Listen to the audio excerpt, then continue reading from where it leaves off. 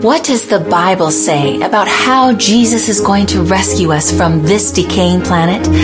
What's the difference between the secret rapture and the second coming? If we are at the end of the world, then the greatest rescue mission in all of Earth's history is about to happen. Are you ready? My name is Cami Utman, and this is Unlocking Bible Prophecies. Chaos is increasing worldwide. There were reports of an active shooter. Divides on politics and a worldwide pandemic are sweeping our globe. It feels like the end of the world. Are we headed into a new world order? What will happen next? Join international speaker Cami Utman on a journey to unlock Bible truth and uncover key answers to your Bible questions. In Cami's travels around the world, she has documented incredible miracles while facing life and death situations. Join us for Unlocking Bible Prophecies 2.0, which will demonstrate how God has given us guidelines to successfully navigate through what lies ahead. Together, we will see how Bible prophecy is being fulfilled faster than ever before, and how we can have hope for the future. Isn't it amazing that we have been together for 8 sessions already? Is this your first time watching? If so, let us know by clicking the link. Also, you can find all of our archived programs at awr.org/Bible, as well as some bonus resources there. Last night we studied the truth about death. I love how the Bible is so clear. Wasn't it reassuring and comforting when Jesus tells us 50 times that death is simply a momentary sleep until he wakes us up on resurrection morning? Did you know that all of heaven is orchestrating your rescue right now? That Jesus, the King of the universe, is preparing and personalizing your heavenly home at this moment. We are going to look at this truth tonight. Stay with me and you will be thrilled about God's plan for you. Now come with me to the continent of Africa, where I met Assad face to face in an undisclosed country. He is one of our faithful radio broadcasters, and his story helps introduce our topic tonight, the rescue. But first, pray with me, friends. Dear Heavenly Father, Lord, thank you so much for bringing us together again tonight to study the most awesome moment in all of history. Lord, we can't wait for you to return, and we know it soon. We've seen the signs. We're hearing the warnings in the Bible, and everything is taking place, and we want to be ready, Lord. And so we want to know the truth of your coming, your second coming, so that we are prepared. Lord, thank you for this rescue that we all await, and we just love and adore you. In Jesus' precious, powerful name, amen. Late one afternoon, Assad closed the door to his office at the Adventist World radio station. He would be gone for several days. Assad boarded the bus and nothing seemed unusual. It was like any other day. Only today he was traveling farther, this time back to his home country for a short visit. Despite religious persecution in his home country, Assad longed for his people to know Jesus, and this spurred him on. All of a sudden, Assad's thoughts were interrupted. 3 masked men stopped the van and their guns were drawn. Assad cringed as they reached for him, and to his horror they yelled, "This is the man we are looking for." They told him they knew of his work with the radio and wanted his contacts. Unsatisfied with the answers he gave, they threw him into a large empty shipping container. Shut out from fresh air and sunshine, he sat in darkness. His socks, shoes, and jacket were taken, and Assad suffered from the extreme conditions. As the sun beat down in the day, the metal container intensified the heat, while at night a sharp chill set in. Without food or water, Assad soon fell very sick. As he sat in the dark, isolated container, his mind went back to his childhood. Scenes of his village being raided by night flashed before him. Those men had worn masks too. Somehow he escaped though, and he ran with all his might. Alone in the darkness, he wondered for the first time, what would become of me? Assad's mind lingers on the memories. There was the orphanage he was taken to, and the boys that had introduced him to Adventist World Radio. They had huddled together listening, knowing that if caught, punishment would ensue. Christianity was not allowed there, but this only made them long all the more for truth. Then there was the day that when the orphanage director had called him into her office, and Assad was old enough now that he must leave the orphanage. His heart ached as he walked away, never to return. Again, he wondered, what will become of me? Now he sat alone in a metal shipping container, pondering the same question he had as a lonely child and dejected orphan. Assad closed his eyes and thought about his work with AWR.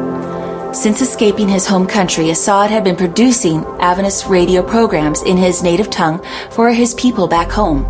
Christianity was forbidden, but the radio could carry the message that missionaries could not. Assad wondered what would become of his radio program now. Who would carry on the work if he didn't return? The days and weeks passed. Assad was suddenly released from the container, but the inhumane conditions remained. Starved, beaten, and even electrocuted, he had endured more than any human should. And one day, without notice, his hands were unbound, and he was told he could return home. He could hardly believe it. He was free, and praised the Lord as he boarded a bus again, this time headed home to his family and his work at the radio station. Despite the harrowing experience Assad has been through, he trusts the Lord to keep him safe, and knows that as long as God wants him to be producing these programs, nothing can stop him. God is all about the rescue, friends. Not only does he have incredible plans to rescue us from this planet that were set into motion thousands of years ago, but he daily rescues humans through miraculous moments while we walk our individual paths through this life, just like Assad's experience. Our Lord will deliver us from the clutches of death. God's end-time plan is revealed in His Word, and that is what gives us confidence to take the stand on the Scriptures. If it is in the Bible, I believe it. And if it disagrees with the Bible, it's not for me. Did you know 1 out of every 11 New Testament verses speak about the return of Jesus? This event is mentioned 2,500 times in all of Scripture. Every prophecy from Genesis to Revelation builds to the climax of Earth's history, which is the second coming of Jesus, which is your personal rescue. When you look at the book of Revelation, there is one central theme, and that is Jesus. It is not the dragon. It is not the seven-headed beast. No. Revelation 14:14 says, "Then I looked, and behold, a white cloud, and on the cloud sat one like the Son of Man, having on his head a golden crown, and in his hand a sharp sickle."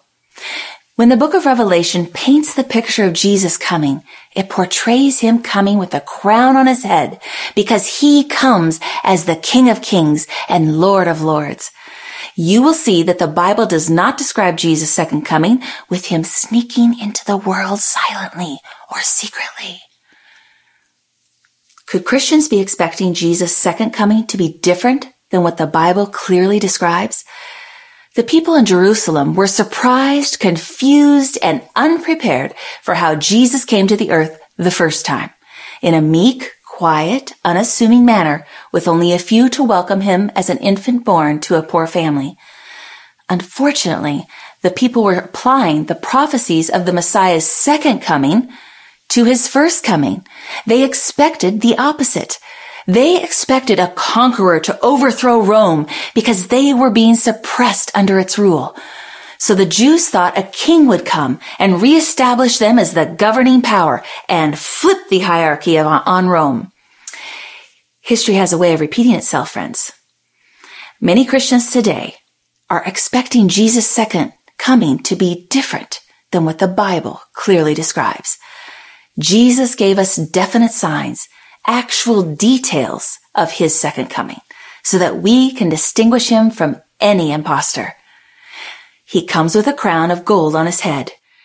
The Bible always portrays Christ coming in power and glory. When you look at the book of Revelation, it always portrays him coming in heavenly majesty. Let's look at Revelation 19:11. Now I saw heaven opened, and behold, a white horse, and he who sat on him was called Faithful and True, and in righteousness he judges and makes war. Verse 14, and the armies in heaven, clothed in fine linen, white and clean, followed him on white horses. Why does the Bible picture Jesus symbolically coming on a white horse? A white horse is a symbol of purity, victory, and triumph. When Jesus comes with a crown of gold upon his head, riding a white horse, he is pictured as a victorious general, coming to defeat all the forces of evil. Jesus returns victoriously, triumphantly, and gloriously. Revelation 11:15, the kingdoms of the world have become the kingdoms of our Lord and of his Christ, and he shall reign forever and ever. When Jesus comes, the great controversy will end. Sin and sinners will be no more. Jesus coming is not some mysterious event. He comes to reign over the entire universe. He comes to be worshiped and praised by the redeemed forever and ever. There are two very important questions that many ask concerning the second coming. Number one, how will Jesus come back the second time? Number two, how can I know that I will be ready when he comes? The Bible gives very clear answers to both questions. God's end-time plan is revealed in his word. Jesus plainly describes one of the deceptions before his return this way. Luke 17:23. And they will say to you, look here, or look there. Do not go after them or follow them.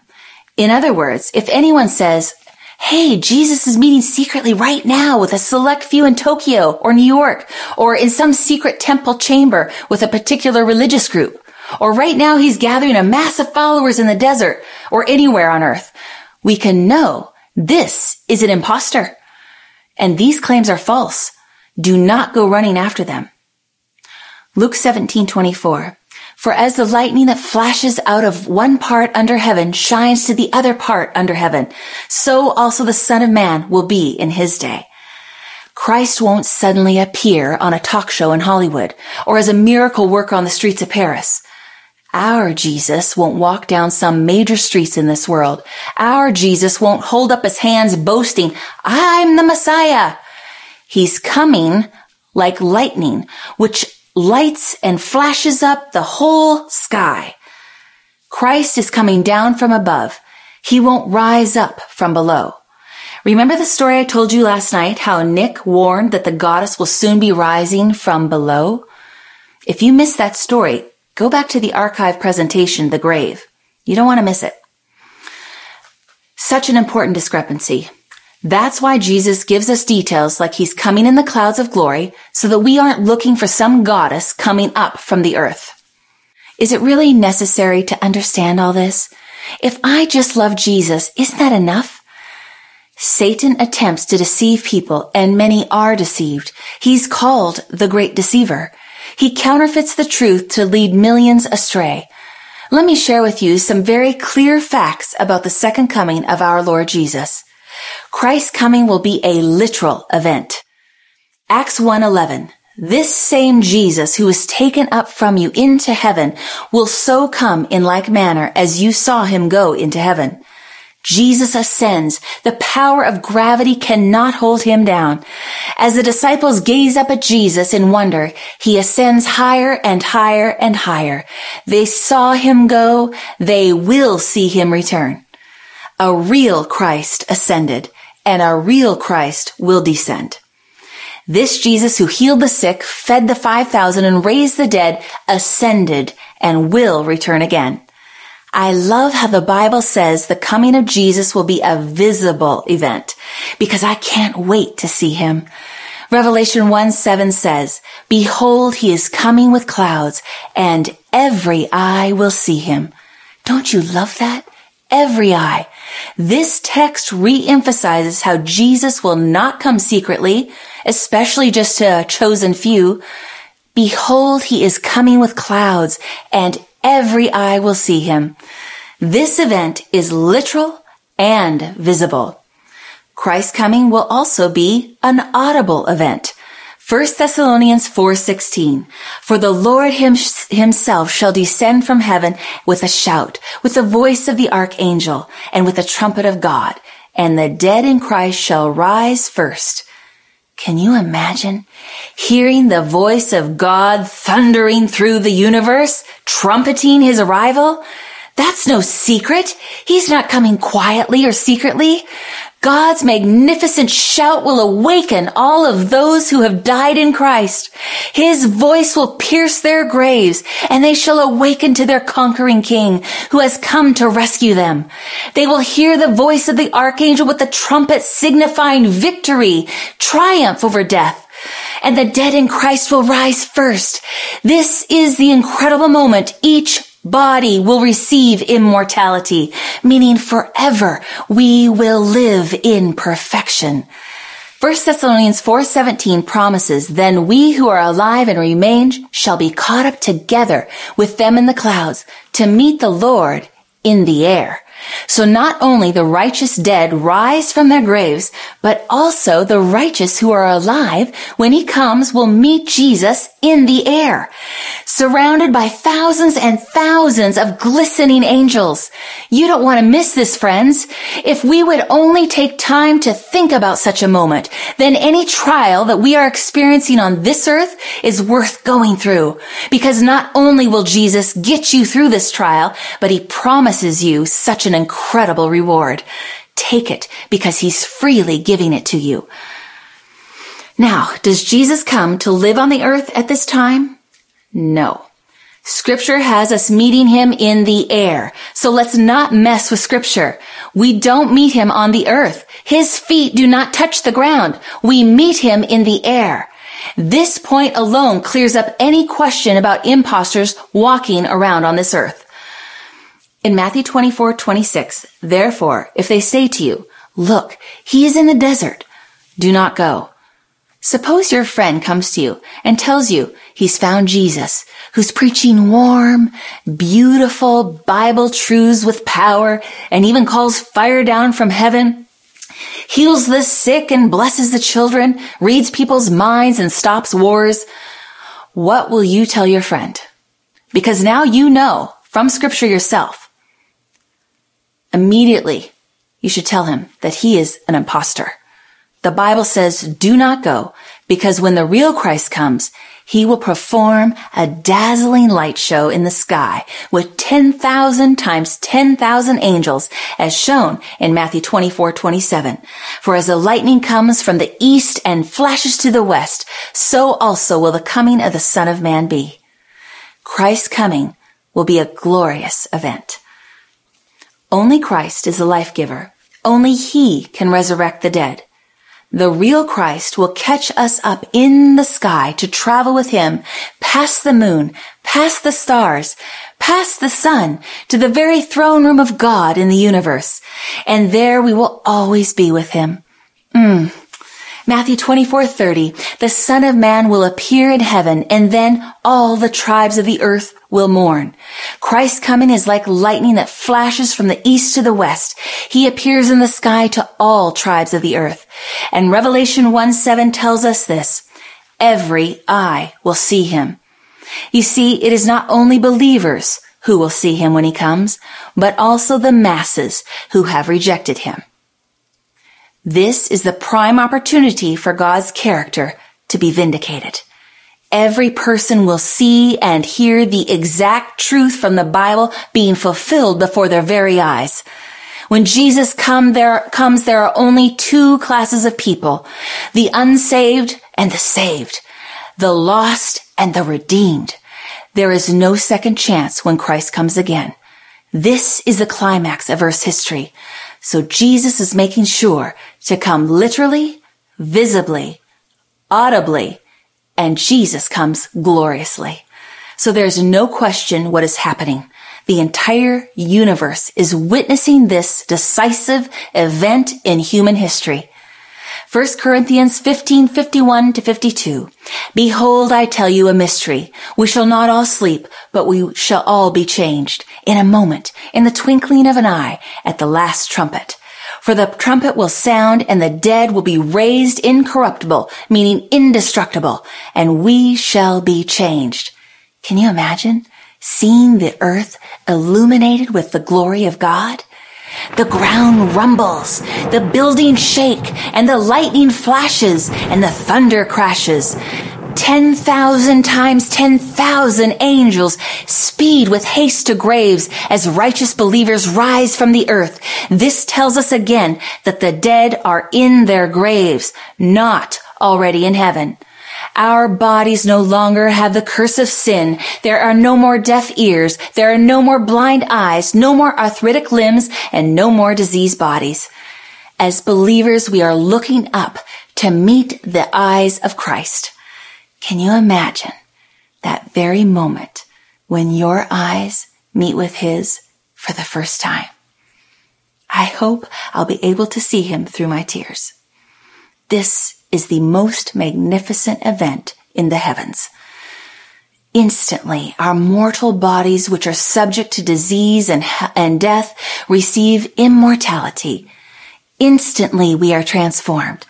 New life pulsates through our every cell. We radiate with health and joy. As Christ ascends in glory, we sing His praises as our bodies are changed from diseased and degenerated to flawless. Revelation 15:3. Great and marvelous are your works, Lord God Almighty. Just and true are your ways, O King of the saints. Finally, the King of Kings receives the praise He's always deserved as every believer acknowledges Him as Savior. What a beautiful scene, reuniting with families, embracing our loved ones. This is the greatest drama of the ages. Isaiah 25:9 says, Behold, this is our God. We have waited for Him, and He will save us. This is the Lord. We have waited for Him. We will be glad and rejoice in His salvation. You see, we have not accepted the false Christ, the counterfeit Messiah, who pretended He was Jesus. We need to remember that the great controversy has two sides to the battle, and the other side is also present during this event. Can you imagine how Satan will see his every lie, every counterfeit, every deception crumble before him? He will see God's children rising to Jesus. Those same people he persecuted are now forever known as the overcomers throughout the universe. Perhaps even the evil angels will quiver as they see those they tempted being made immortal. They realize they've lost the war. It's over. It's done. 2 Corinthians 6:2. Behold, now is the accepted time. Behold, now is the day of salvation. Our eternal destiny is being settled by the choices we make right now today, friends. I believe we are living on the very edge of eternity.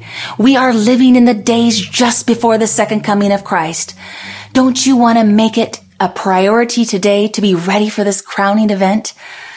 Let's look at 7 biblical facts that happen at His return. First, there will be stupendous seismic upheavals. Mountains and islands will disappear and a great earthquake will shake this planet, as shown in Revelation 6:14. Then the sky receded as a scroll when it is rolled up, and every mountain and island was moved out of its place. Second, the righteous dead are raised. Paul tells us in 1 Thessalonians 4:16, the dead in Christ shall rise first. All who sleep in their graves will hear Christ's trumpet-like voice and rise up to eternal life. Next, righteous living are changed. Then immortality is given. And then the wicked living are destroyed. In Revelation 6:15, and the kings of the earth, the great men, the rich men, the commanders, the mighty men, every slave and every free man, hid themselves in the caves and in the rocks of the mountains. We can see they have no change of heart when they see the God of the universe descend. They actually still reject Him by wanting to hide from Him. In this very action, we can see that God's judgment of every heart is correct. The wicked still want to run away from him. Their actions in this verse also show that when Jesus comes, there will be no second chance, no second opportunity. When Jesus comes, the wicked living are destroyed. The details of this will be studied tomorrow night. Don't miss it. Next, the righteous welcome Christ. The Bible says when Christ comes, we are caught up to meet him in the air. Over and over, Scripture describes how the saved sing praises to their long-awaited Jesus as they embrace their rescue. And then finally, righteous will go to heaven. Hallelujah. Now let's look at a popular misconception. The Bible mentions that Christ is coming as a thief. Let's read a few texts about it. 2 Peter 3:10. But the day of the Lord will come as a thief in the night, in which the heavens will pass away with a great noise. Matthew 24:43. But know this, that if the master of the house had known what hour the thief would come, he would have watched and not allowed his house to be broken into. Are these texts speaking about the manner of Jesus coming or the time of his coming? When the Bible talks about a thief, it is talking about the unexpected time he comes. Now look, does a thief cup his hands around his mouth and call out a warning like, "Here I come, get ready, I'm going to steal everything you've got"? No. He comes when we least expect it, quickly, rapidly. Between 1995 and 2001, Stefan Brettweiser, a French waiter and art connoisseur, stole more than 200 items from museums, galleries, and castles across Europe. Some authorities have estimated the total value of his thefts at $1.4 billion. Brettweiser claimed that his motive was purely artistic. He didn't sell any of the items he stole, although many were destroyed by his mother when she learned of his arrest. Brettweiser obviously timed his theft so he would be unexpected. The museums, galleries, and castles were not ready for him. When Jesus comes as a thief in the night, the world will not expect him either. Matthew 24:36. But of that day and hour no one knows, not even the angels of heaven, but my Father only. The Bible does not teach that he comes secretly as a thief. Not at all. Notice Matthew 24:44. Therefore you also be ready, for the Son of Man is coming at an hour you do not expect. In other words, you want to be prepared at all times because you don't know when Jesus will return. The second coming is a surprise to the unprepared, but those that have studied their Bibles, like you, will be ready. Now, what about the expression, one taken and the other left, found in Luke 17:36? There it says, 2 men will be in the field, the one will be taken and the other left. Does this text say that the one who is left alive? No. That's what popular opinion says, much like the fictional books and movies in the Left Behind series, but that is not what Scripture says. Luke 17:26. As it was in the days of Noah, so it will be also in the days of the Son of Man. At the second coming, there will be 2 classes of people, just like in Noah's day. One class was saved alive in the ark. The other was swept away and died. Jesus continues in verse 28. Likewise, as it was also in the days of Lot. Well, what happened in the days of Lot? One class taken out of the city and saved. The other was burned up. There will be 2 classes right before Jesus comes. One saved that will ascend to meet Christ, and one lost. They are dead and destroyed at Christ's second coming. Revelation is plain about this division of the world at the second coming of Christ. Those who love Christ and those who fear his arrival. Revelation 6:16-17 describes those who rejected him, and they said to the mountains and rocks, "Fall on us and hide us from the face of him who sits on the throne and from the wrath of the Lamb, for the great day of his wrath has come, and who is able to stand?" How tragic! He comes to save them, but they run and hide themselves. Their hearts are gripped with fear. They have not crowned him as the King of glory in their hearts today, so they don't want to crown him as the King of glory in the universe. They run, they are frightened. They cry for the rocks and mountains to fall on them. So when the Bible describes the second coming of Christ, one of the greatest deceptions is that some will be left on earth and have a second chance during the tribulation. No. The devil has sold that lie to deceive people to put off their salvation. They think I can put off my salvation and during the tribulation I can get serious then. No, do not delay your decision. Friends, according to the book of Revelation and according to the teaching of Jesus, there is no second opportunity. The time to get serious about your salvation is now. Just as in Noah's day when the angels sealed the ark's door shut and the rain began to fall, from that moment, no one could get inside the ark to safety. No matter how loud they screamed or how hard they knocked on the door, it was over. There was no second chance to be rescued. Just like when you see Jesus coming in the clouds, he brings his reward with him. Everything has been decided. You cannot look up and say, oh, now I see. Oh, now I believe in him. Because then it will be too late. Don't let another day go by without making this most important decision of your life. Choose Jesus. And when you do, oh, the sweet reward that you cannot possibly imagine. But let's take a glimpse of what the reward of heaven will be like. Jesus says in John 14:2-3, I go to prepare a place for you, and if I go and prepare a place for you, I will come again and receive you to myself, that where I am, there you may be also. Can you believe that? The King of the universe wants you to be with him for all of eternity. So he is holding back the winds of strife right now because he wants all of us to have the opportunity to choose him. Choose to be ready at the second coming. Choose heaven. You see, Jesus wants just one more soul. Just one more. This reminds me of the true rescue story of Desmond Doss, a Seventh-day Adventist who stood boldly for God and his convictions. He was in Okinawa during the bloodiest battle of World War II and saved 75 men without firing or carrying a gun. As an Army medic, he single-handedly evacuated the wounded from behind enemy lines. He braved a barrage of gunfire while tending to the soldiers and was even wounded by a grenade.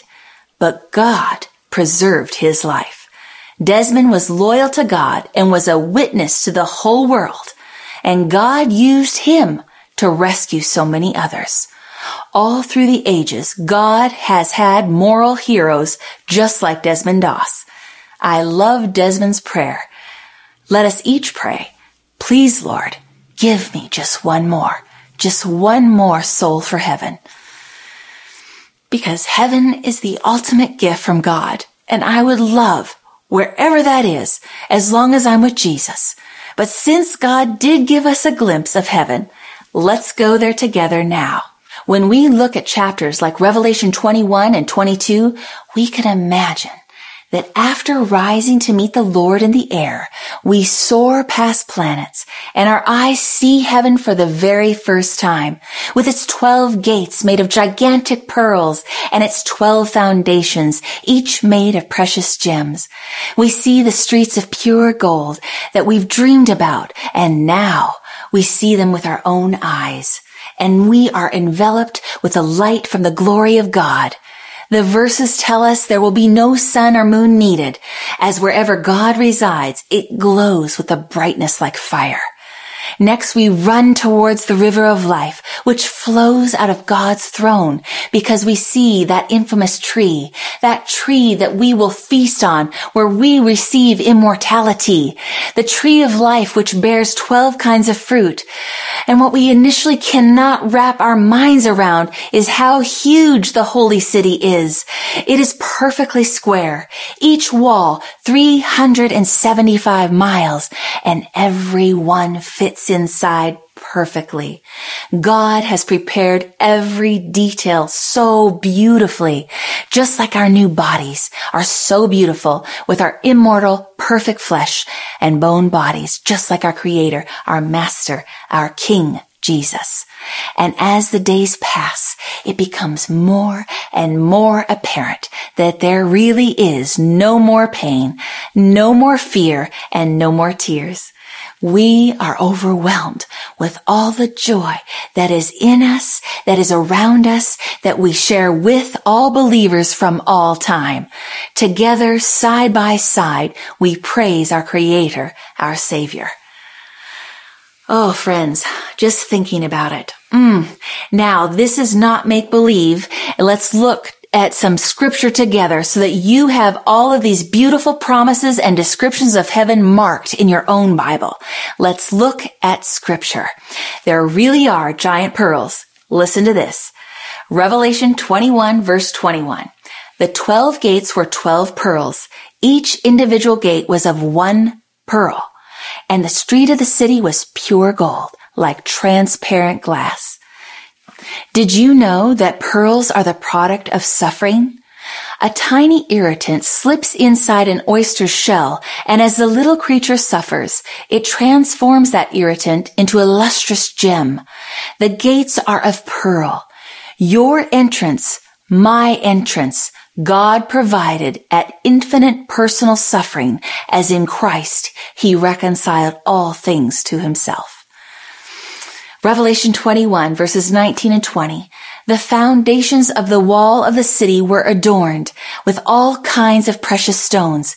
The first foundation was jasper, the second sapphire, the third chalcedony, the fourth emerald, the fifth sardonyx, the sixth sardius, the seventh chrysolite, and the eighth beryl, the ninth topaz, the 10th chrysoprase, the 11th jacinth, and the 12th amethyst.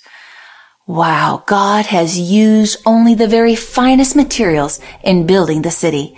If you were to layer each of these gems on top of one another, it makes the most beautiful rainbow. Isn't our Creator so artistic? A rainbow of promise is the foundation of the holy city. Revelation 22:5.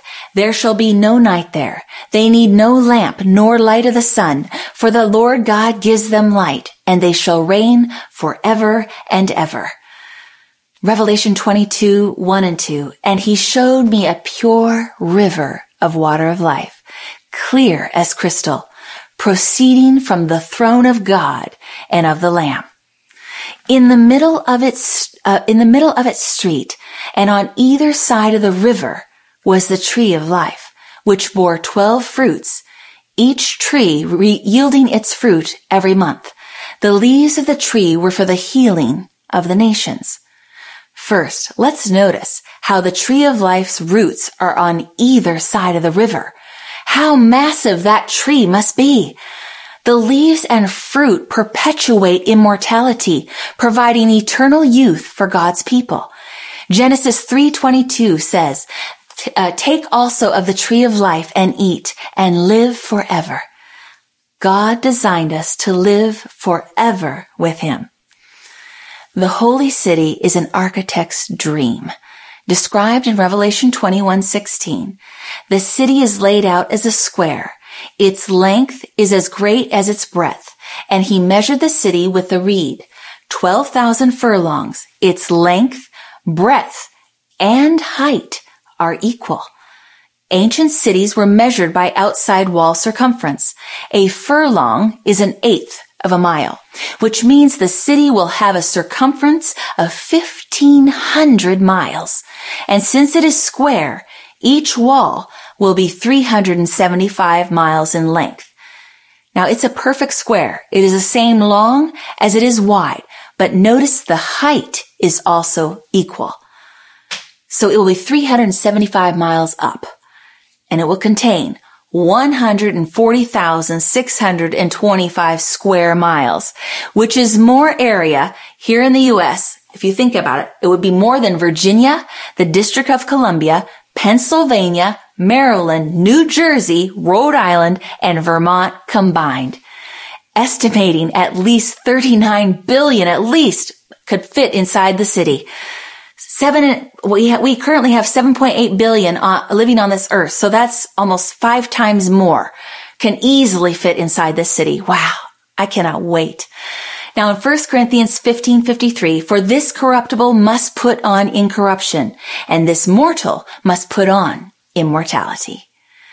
Revelation 21:4, and God will wipe away every tear from their eyes. There shall be no more death, nor sorrow, nor crying. There shall be no more pain, for the former things have passed away. Isaiah 40:31, but those who wait on the Lord shall renew their strength. They shall mount up with wings like eagles. They shall run and not be weary. They shall walk and not faint. Every faculty will be developed fully. Every capacity increased. The acquirement of knowledge will never weary the mind or exhaust the energies. This text lets us know that what we know about heaven is just a teaser. As 1 Corinthians 2:9 reads, but as it is written, eye has not seen nor ear heard, nor have entered into the heart of man the things which God has prepared for those who love him. Matthew 8:11, and I say to you that many will come from east and west and sit down with Abraham, Isaac, and Jacob in the kingdom of heaven. Did you hear that? We're going to sit down with the great spiritual minds of the ages. God's heroes of faith from throughout the ages will be there. The Bible worthies we have only read about and never yet met will be there. Think about how it's going to be. Perhaps one day you will be working in your beautiful garden and see a man walking down the street and say, that looks like Adam. And he makes his way over to you and says, hi, I'm Adam. I've been admiring your strawberries. And you sit down together and you begin to talk about life and share the joys of Jesus together. And perhaps one day you meet Moses, the patriarch who received the 10 Commandments written by the very hand of God. Moses shares details about what it was like to go through the Red Sea with the Egyptians following behind and the faith that it took to walk into the water. He recalls what it was like to lead the children of Israel 40 years in the wilderness. Next, maybe you see Daniel play wrestling with a lion. You run over and make friends as he shares his lion's den experience with you. When you ask Daniel, were you afraid? With tears of joy, he responds, I trusted my God. But most of all, heaven is a place to fellowship with Jesus, our Christ who died for us, the one who had nails driven through his hands for us, the man whose head received a crown of pressing thorns for us, the very one, the only one who shed his blood for us. Isaiah 66:23 says, from one Sabbath to another, all flesh shall come to worship before me, says the Lord Jesus. I personally cannot wait to hear you tell me, friend, about the day that you are walking out of the heavenly temple when Jesus stands before you. And he smiles, the most beautiful smile that you've ever seen. As he looks at you, he reaches out his hands and says, I want to take a walk with you. You walk through fields of waving grain, and Jesus reaches out and breaks off some of that grain, and he says, taste it. And together you walk over a hill, and he says, look at these flowers. Aren't they magnificent? There are no other flowers like them in the universe. Look at the purples, the pinks, the reds, the blues. There's no field like it. I made this bouquet especially for you, and I painted a whole hillside with it. And suddenly you hear a chorus of angels, and Jesus says, they're singing your song. You are so valuable to me, that the most precious, and I would have entered into the agony, the pain, the suffering, and the darkness of the cross if it was only to save you. He puts his hand on your shoulder and says, I don't have anyone else like you in all the universe. I made each of you special. You are a rarity. You are my prized possession. Because if I lost you, I could never replace you.